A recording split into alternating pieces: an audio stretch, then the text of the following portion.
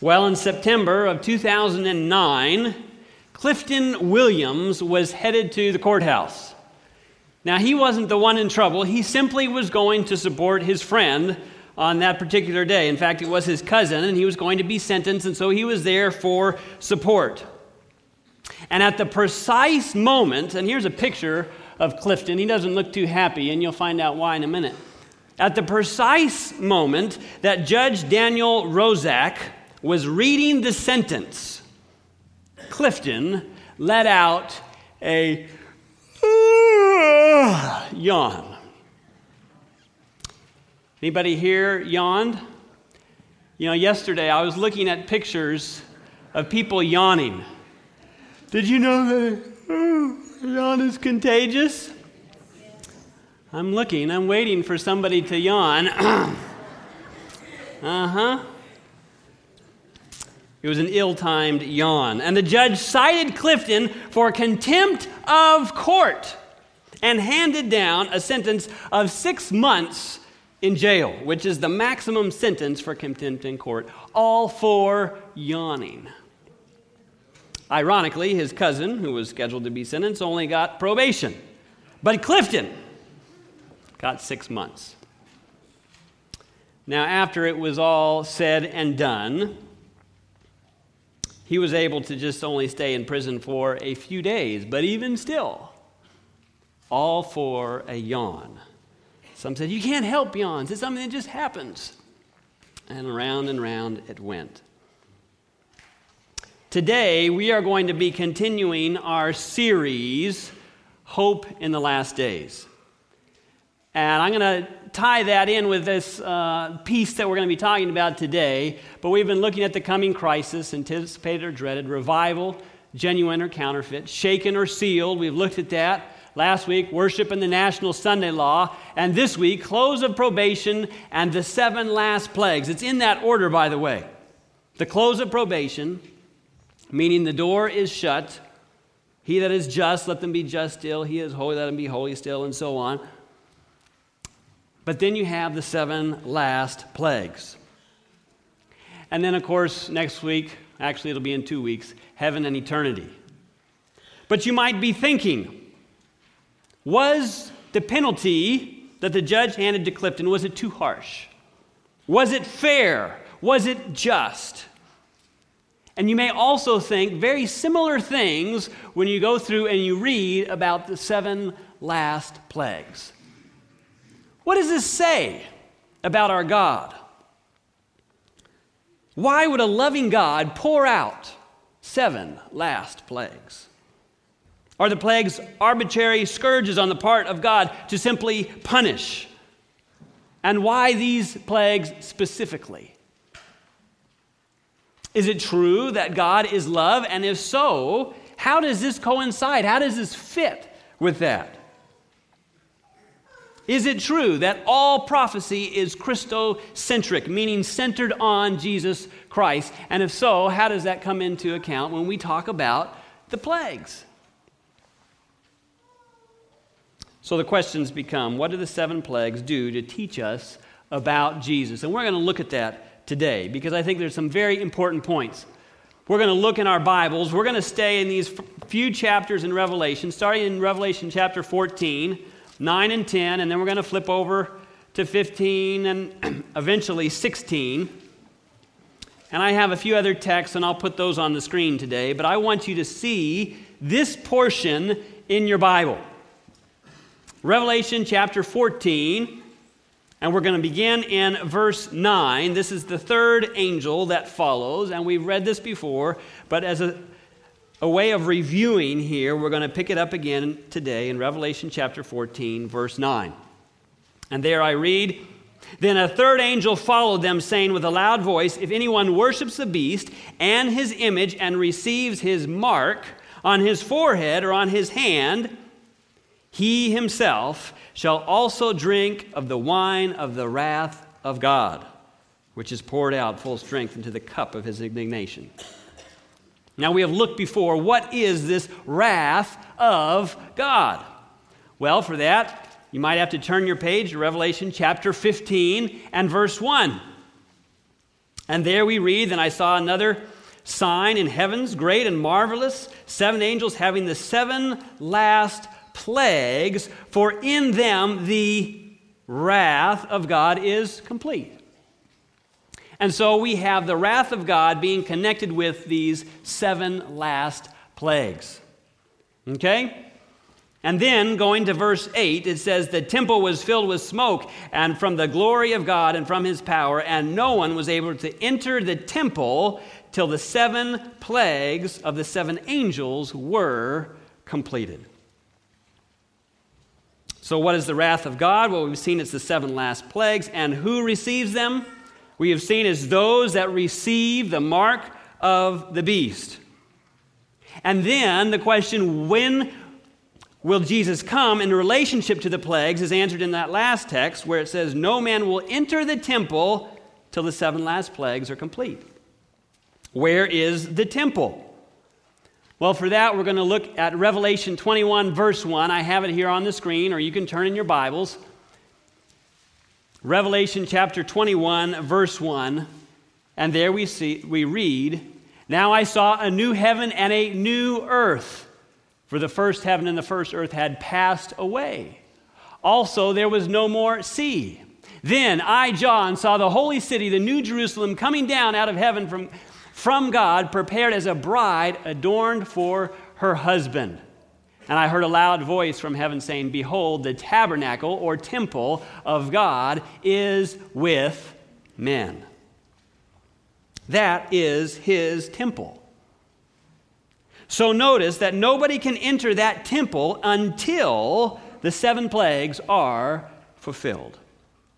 That must mean then that Jesus comes after the 7 plagues, not before the 7 plagues.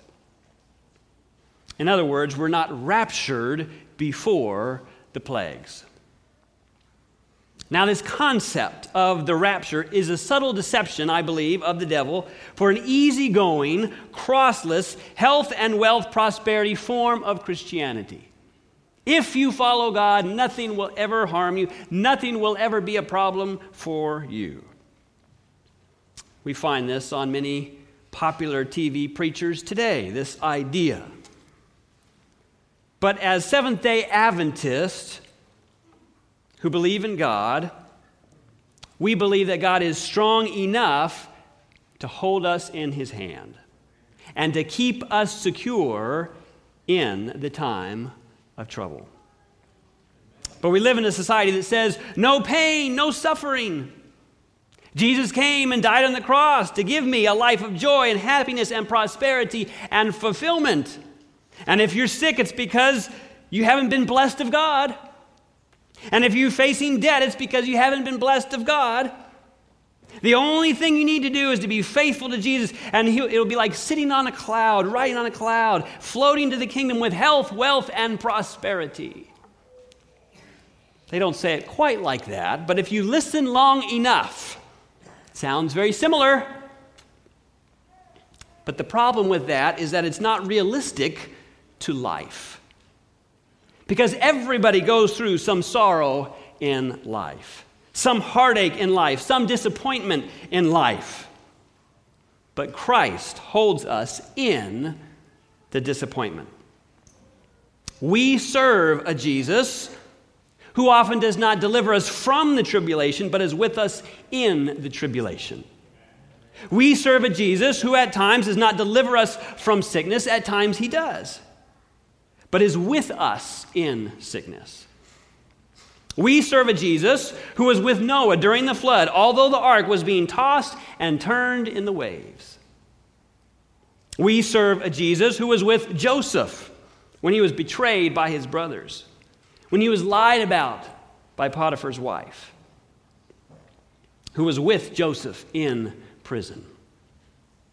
We serve a Jesus who was with Shadrach, Meshach, and Abednego in the fiery flames. We serve a Jesus who was with Daniel in the lion's den. We serve a Jesus who was with Job in the midst of his boils and afflictions, financial adversity when his house fell down. We serve a Jesus who was with Peter in his bondage. We serve a Jesus who understands suffering, who had nails driven through his hands, a crown of thorns on his head, who was rejected. We serve a Jesus who is fully capable of meeting every one of life's trials and tribulations. That is our Christ. He is powerful enough to keep us through the time of trouble. So Jesus will come after the plagues, but how do we know that, you might be asking? Well, clue number one. No man, as we saw, was able to enter the temple until after the 7 last plagues. But we have clue number 2 as well. For that, let's turn to Revelation chapter 16, verse 15. Revelation chapter 16 and verse 15. This is in the midst of these 7 last plagues. But notice in verse 15, before we get to the 7th, it says, Revelation 16:15, "Behold, I am coming," future, "as a thief. Blessed is he who watches and keeps his garments, lest he walk naked and they see his shame." So wait a minute, this is after the 6th plague. Now, what sense would it make for the revelator to say he is coming as a thief after the announcement of the 6th plague if he comes as a thief before the plagues? Do you see the reasoning? It would make no sense to say in verse 15 he's coming like a thief if he had already come like a thief in the past, at the beginning of the 1st plague. So to those who believe in the rapture, you can ask them, tell me, what is it like when he comes as a thief? That's the word that they play on. Oh, well, he snatches people away. And you can be on an airplane, and someone's snatched over here, and someone's snatched over there. Maybe the pilot gets snatched away. People are driving down the road, and a person gets snatched, and there's an accident. 2 will be in the field, and one will be taken, and the other will be left. Be 2 in bed, and the husband says, "Hey, where's my wife? She's gone." Another verse we could look at, 2 Peter chapter 3, verse 10. It says, "But the day of the Lord will come like a" what? "Thief." But that's not all. "The heavens will disappear with a roar. The elements will be destroyed by fire, and the earth and everything in it will be laid bare." So then you can tell your friend, so when he comes as a thief, it's really not secret at all. In fact, the elements are burned up. So this thief imagery is that he comes quickly, is the fact that when he comes, people are unprepared and they don't expect him. Matthew 24:44, Jesus says, "Therefore you also be ready, for the Son of Man is coming at an hour you do not expect." The coming of Jesus as a thief is always in reference to time, never in reference to the manner of his coming. The second coming is a surprise to those that are unprepared. That's the whole idea of a thief, right?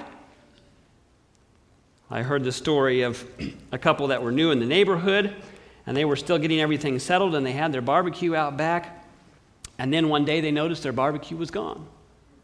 And they said, "Oh no, somebody's stolen our grill. What should we do?" Well, there's not much you really can do. You can file a report, and they'll take it, but you know how that goes. And then, lo and behold, a few days later, their grill showed back up. It was right there on their patio. And when they opened it up, they found a letter inside that said, "Thank you so much. We were in a bind. We had invited people over. Our grill had died. We borrowed yours. Forgive us for not asking. Here are 2 tickets to the game in town. Go enjoy." They were excited about this. This was so nice. Oh, certainly we understand. We have good neighbors. Yay. And they went to enjoy the sporting event, and the thief came back and cleaned out their house.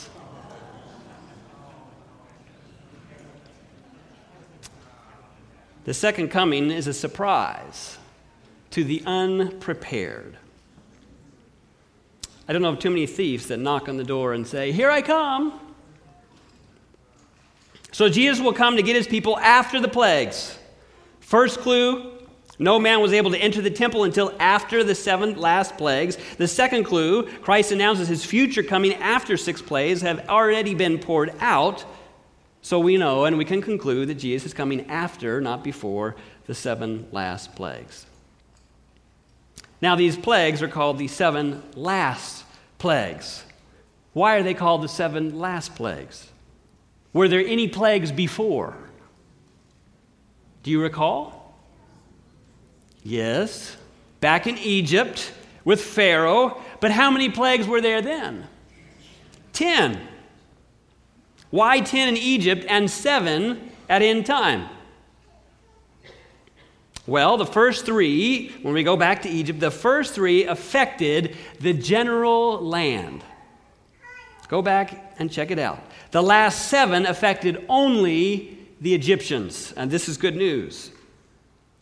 The last 7 only affected the Egyptians while the Israelites were untouched. I propose to you that in the same way, the 7 last plagues do not touch God's people. Just like the 7 last plagues of Egypt did not touch God's people then. And you might be saying, this sounds like good news, but how can I know this for sure? Well, Paul writes in 1 Corinthians chapter 10, verse 11, about the children of Israel. He mentions the pillar of cloud. He mentions the Red Sea, the wilderness experience, the drinking from the rock and the serpents and all of that. And then in verse 11, he says this right here. Now all these things happened to them as what? Examples, and they were written for our admonition, upon whom the ends of the ages have come. So Paul says they are an example, an admonition, which is authoritative counsel. So you have the children of Israel as an example for God's people in the last days. Stop and think. Both groups are persecuted. Both groups are pressured to break God's law. Both groups appear helpless. And I would say both are protected during the plagues. Both are delivered by God after the plagues. So now let's look and dive in a little bit more to this message of these last plagues that we find in Revelation chapter 16. Because we still need to answer, does God punish just for the sake of punishing? Why would a loving God pour out 7 last plagues after the close of probation? And why these specific plagues? And what do they teach us about Jesus? So we're still in Revelation. Now we're in chapter 16, verse 1. Revelation chapter 16 and verse 1.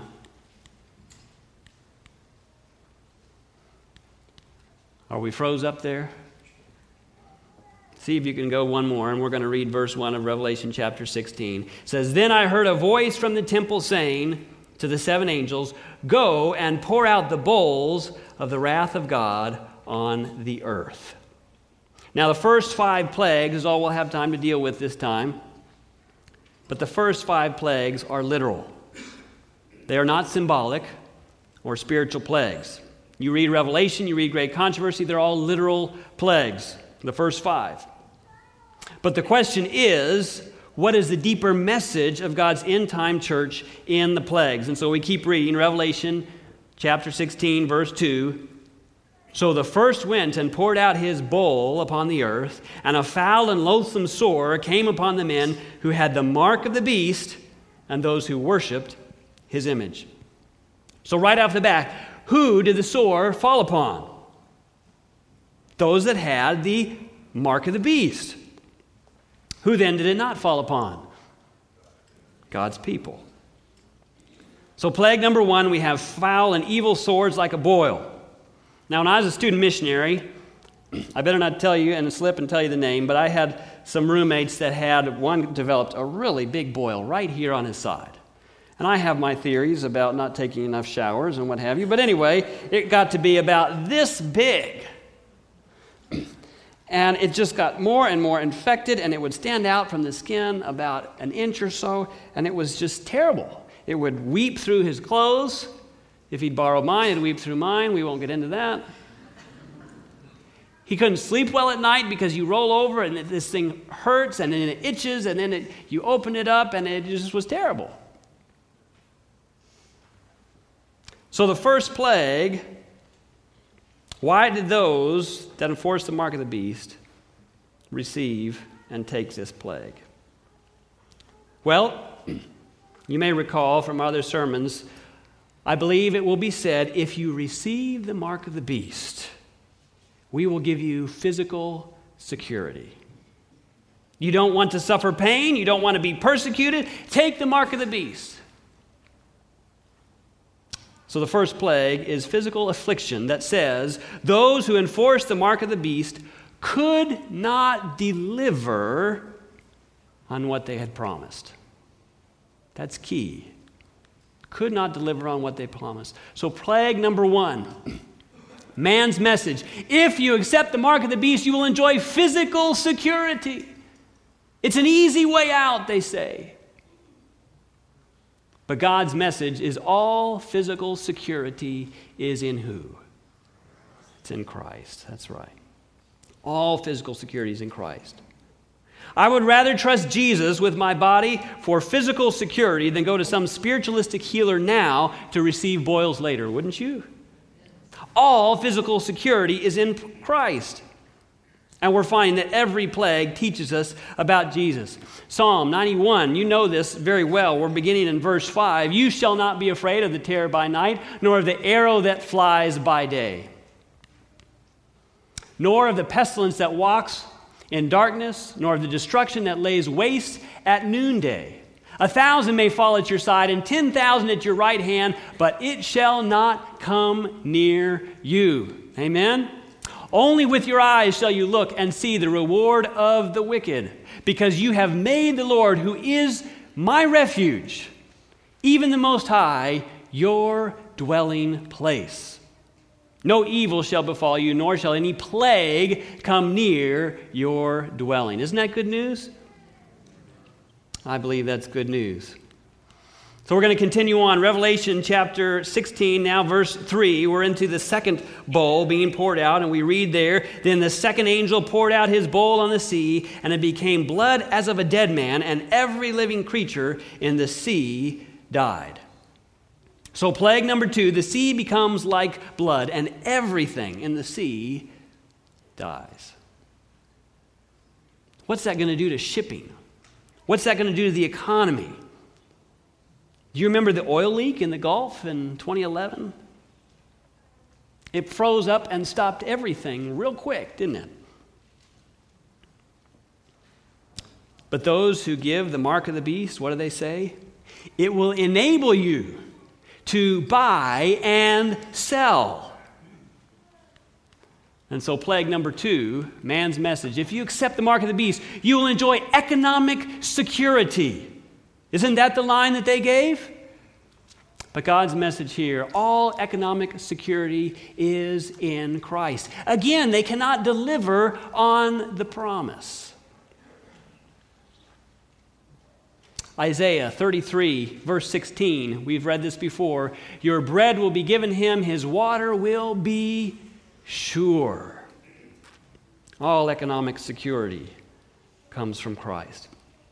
In Great Controversy 629, we read this, that God who cared for Elijah will not pass by one of his self-sacrificing children. He who numbers the hairs of their head will care for them, and in time of famine they shall be satisfied. While the wicked are dying from hunger and pestilence, angels will shield the righteous and supply their wants. Angels. Isn't that amazing? God is the only true source of our economic security. And so we continue on to the third in Revelation chapter 16, beginning verse 4. Then the third angel poured out his bowl on the rivers and springs of water, and they became blood. And I heard the angel of the waters saying, You are righteous, O Lord, the one who is and who was and who is to be, because you have judged these things. For they have shed the blood of the saints and the prophets, and you have given them blood to drink, for it is their just due. Now, before the close of probation, there will be some martyrdom. But after the close of probation, there will be no more martyrdom. Why not? Because we're not playthings of the devil. The only reason there will be martyrdom is because the faith of the Christian martyrs will stimulate some. Whether it be the court judge or somebody on the jury or some onlooker to accept the gospel. What do they say? The blood of the martyrs is seed. But this is after the close of probation. Everybody has already made their ultimate and final decision. They will not change their mind at this point. And so I believe God will not allow life to be taken once we get to this point. So during the plagues, the devil cannot take our life. Our life is hid in Christ. If we are committed to Christ, our lives will not be a plaything of the evil one. And so plague number 3, man's message: if you accept the mark of the beast, we will guard your life. But God's message, your life, all that you are, everything, ultimately can only be hid in Jesus Christ. Amen? And so you have the first plague, all physical security is in Christ. Second plague, all economic security is in Christ. Third plague, my life is in Christ. And then we get to verse 8 of Revelation chapter 16. And there we read, then the fourth angel poured out his bowl on the sun, and the power was given to him to scorch men with fire. Men are scorched with fire. What is the object in this controversy? We've talked about it before. Worship is the object. Rather than creator worship, they have passed what kind of law? A Sunday law. And what they didn't realize is that the object of that law they have passed has been the object of pagan worship down through ages. Egyptians worshiped the sun in Amun-Ra.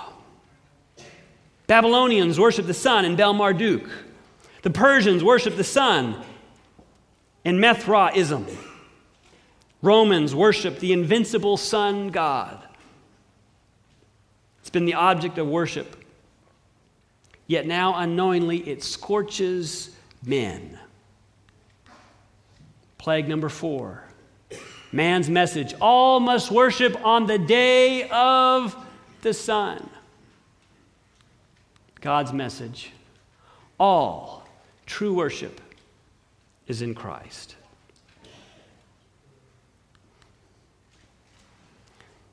And so you have the first plague. All physical security is in Christ. Second plague, all economic security is in Christ. Third plague, my life is in Christ. And fourth plague, the center of my worship is in Christ. Because all true worship is where? It's in Christ. It's faithfulness to Christ.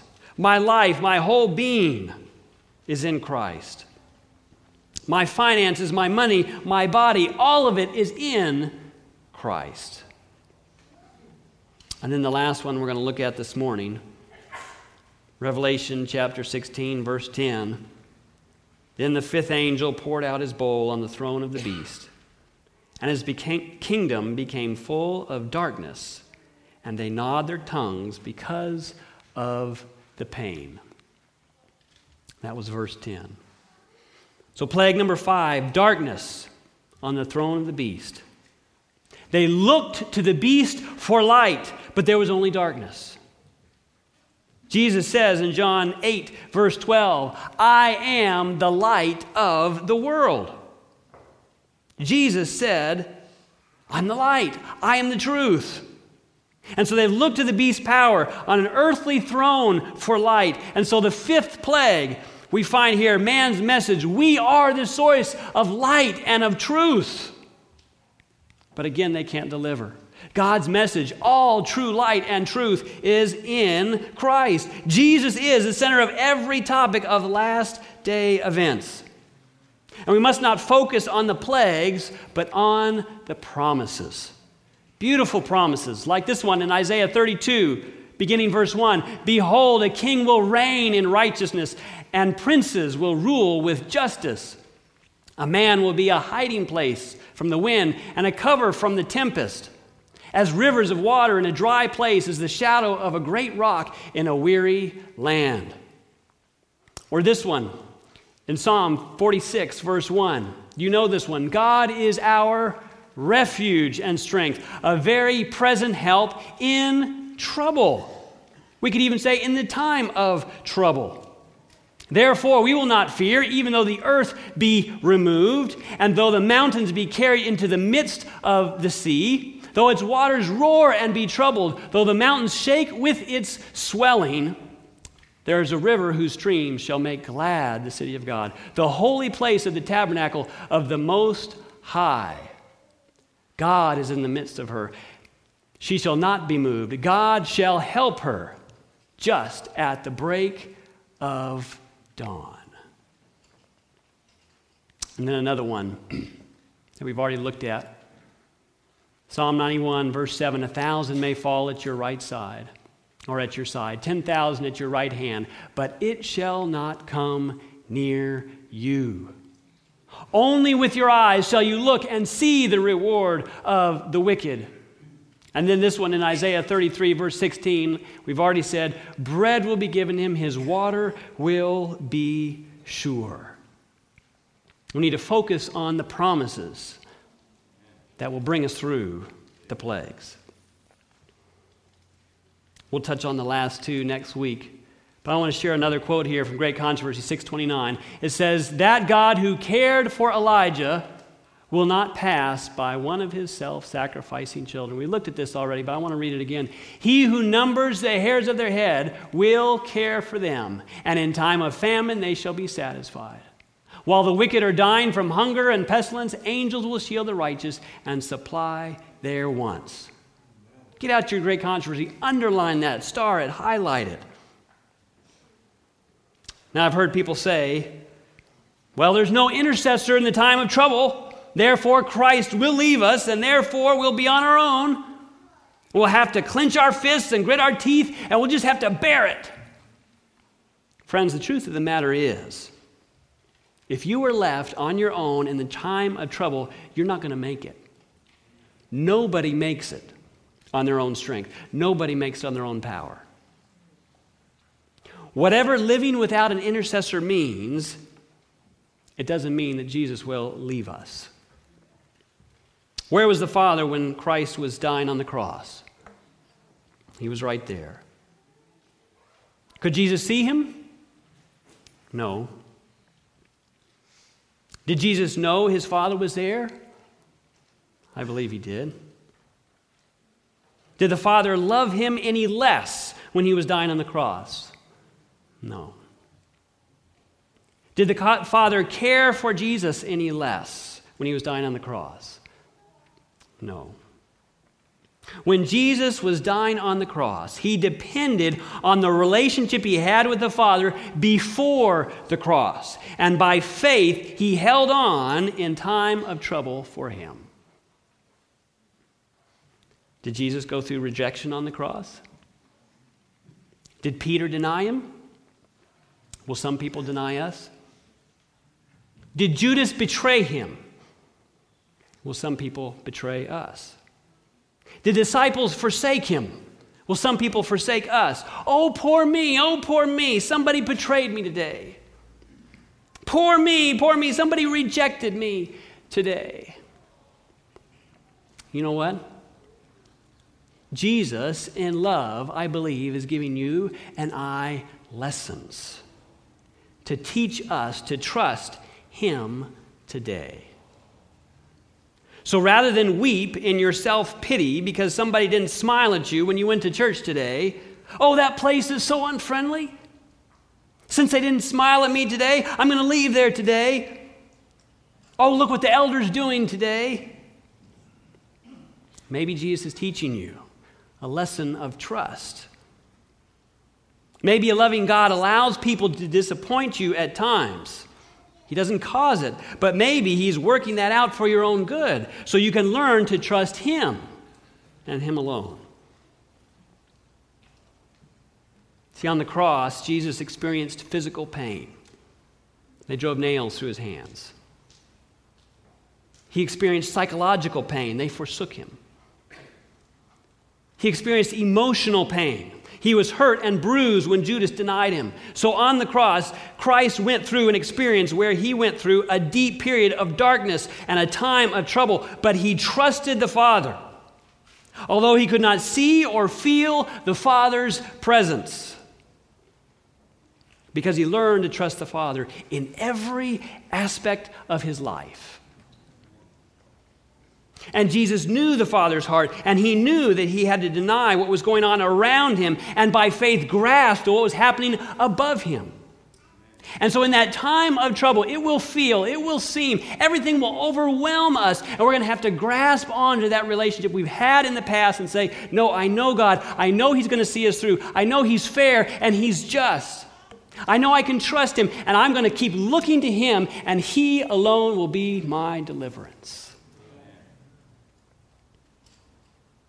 And that's why Jesus said at His last breath, it's not one of doubt. It was not, my God, why have you forsaken me? That was not His last breath. He did go through a period of, where is the Father when I'm going through this? And we will go through things similar to that at times. We will wonder during those times of trouble, has God forsaken me? That will be a natural thing. Comes to all of us at times. We go through that today. We go through our trials and we say, God, where are you?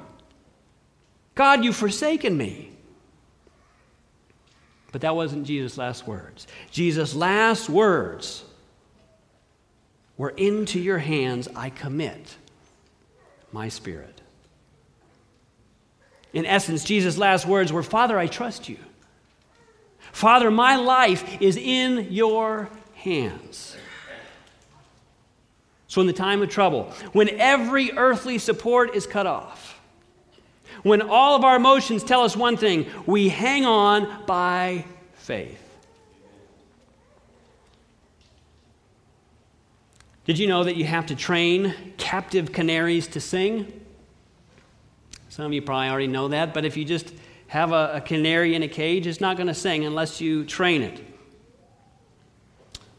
Not too long ago, we got an opportunity to go down to Brazil, and we got to see 5,000 rare birds. And birds are just beautiful, and their feathers are beautiful, and all the variety, and almost like fish under the ocean. Just the detail is magnificent. But if you want to train a canary to sing, you have to take the canary by itself and cover the cage. And then you whistle to this canary to train it a song, a tune. So when the canary is in darkness, it can only hear the voice of the trainer. And it listens to that voice, and it learns the song to sing. And every canary learns a different song. And the song that it learns in the darkness, it will never forget.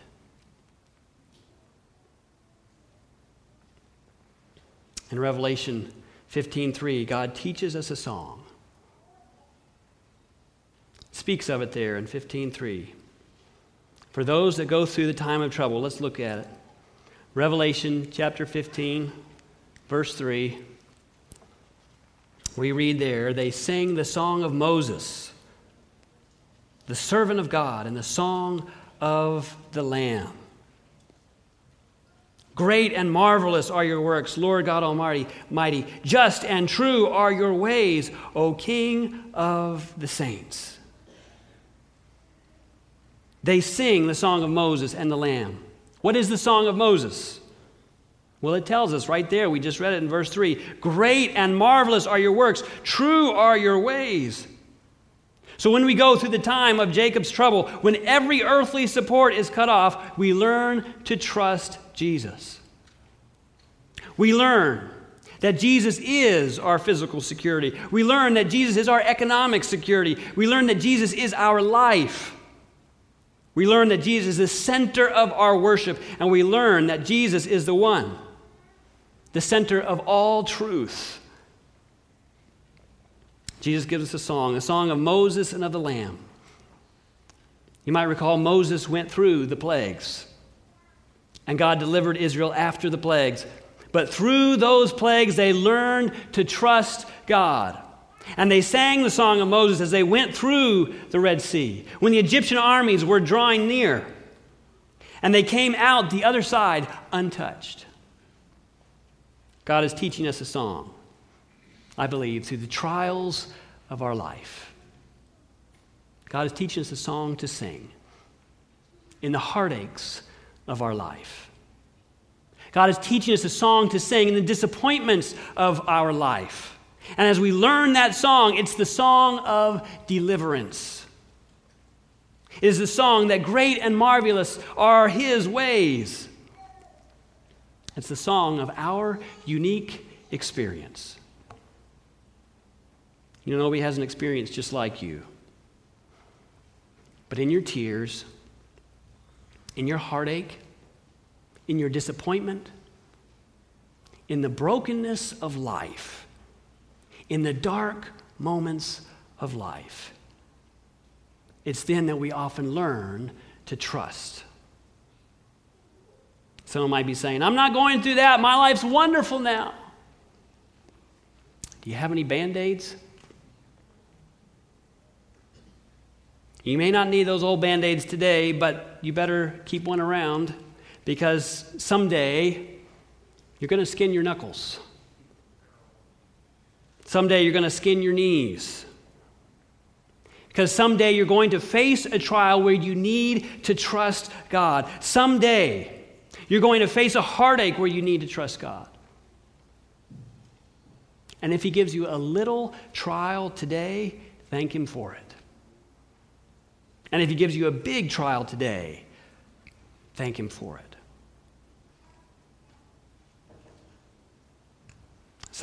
Somebody here, I imagine, is brokenhearted.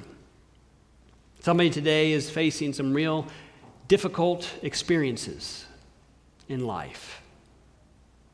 You may be stressed out about how you're going to make the payment for next semester, how you're going to turn in enough money to graduate. Maybe you lost your job. Maybe it's a relationship that has gone sour. Maybe it's a health difficulty that is racking your body. And you may be saying, Pastor, I don't have to wait for a future time of trouble. Now is my time of trouble. My life is falling apart. You don't know what I'm going through at home. You don't know what I'm going through at school. You don't know what I'm going through at work with my parents, my kids, my spouse. Friend, whatever you're experiencing today, Christ will hold you in His arms. He is the only true source of refuge. Matthew 11, verse 28, come to me, all you who labor and are heavy laden, and I will give you rest. Are you burdened today? Are you heavy laden today? If you are going through a time of trouble today, He is there for you now. He wants to teach you in that time of trouble that you're going through today how to trust Him. So when every earthly support is cut off, you can trust Him tomorrow. Jesus learned to trust Him in times of trouble before the cross so He could trust fully at the greatest time of trouble at the cross. Will you trust Him today? Will you take His hand today? Will you place your life in Him today? Dear Heavenly Father, as we have looked just briefly this morning at what the time of trouble may look like and how it reveals what is in the heart and how it takes total trust and surrender in every area.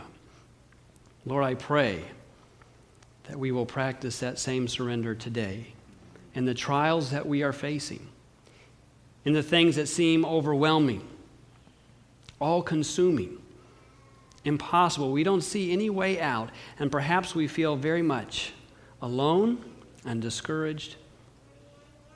But Lord, we know that you are with us, that every form of security, be it financial or physical or economic, our life, our worship, everything only truly is made known and revealed in Christ. Help us to be in Christ today.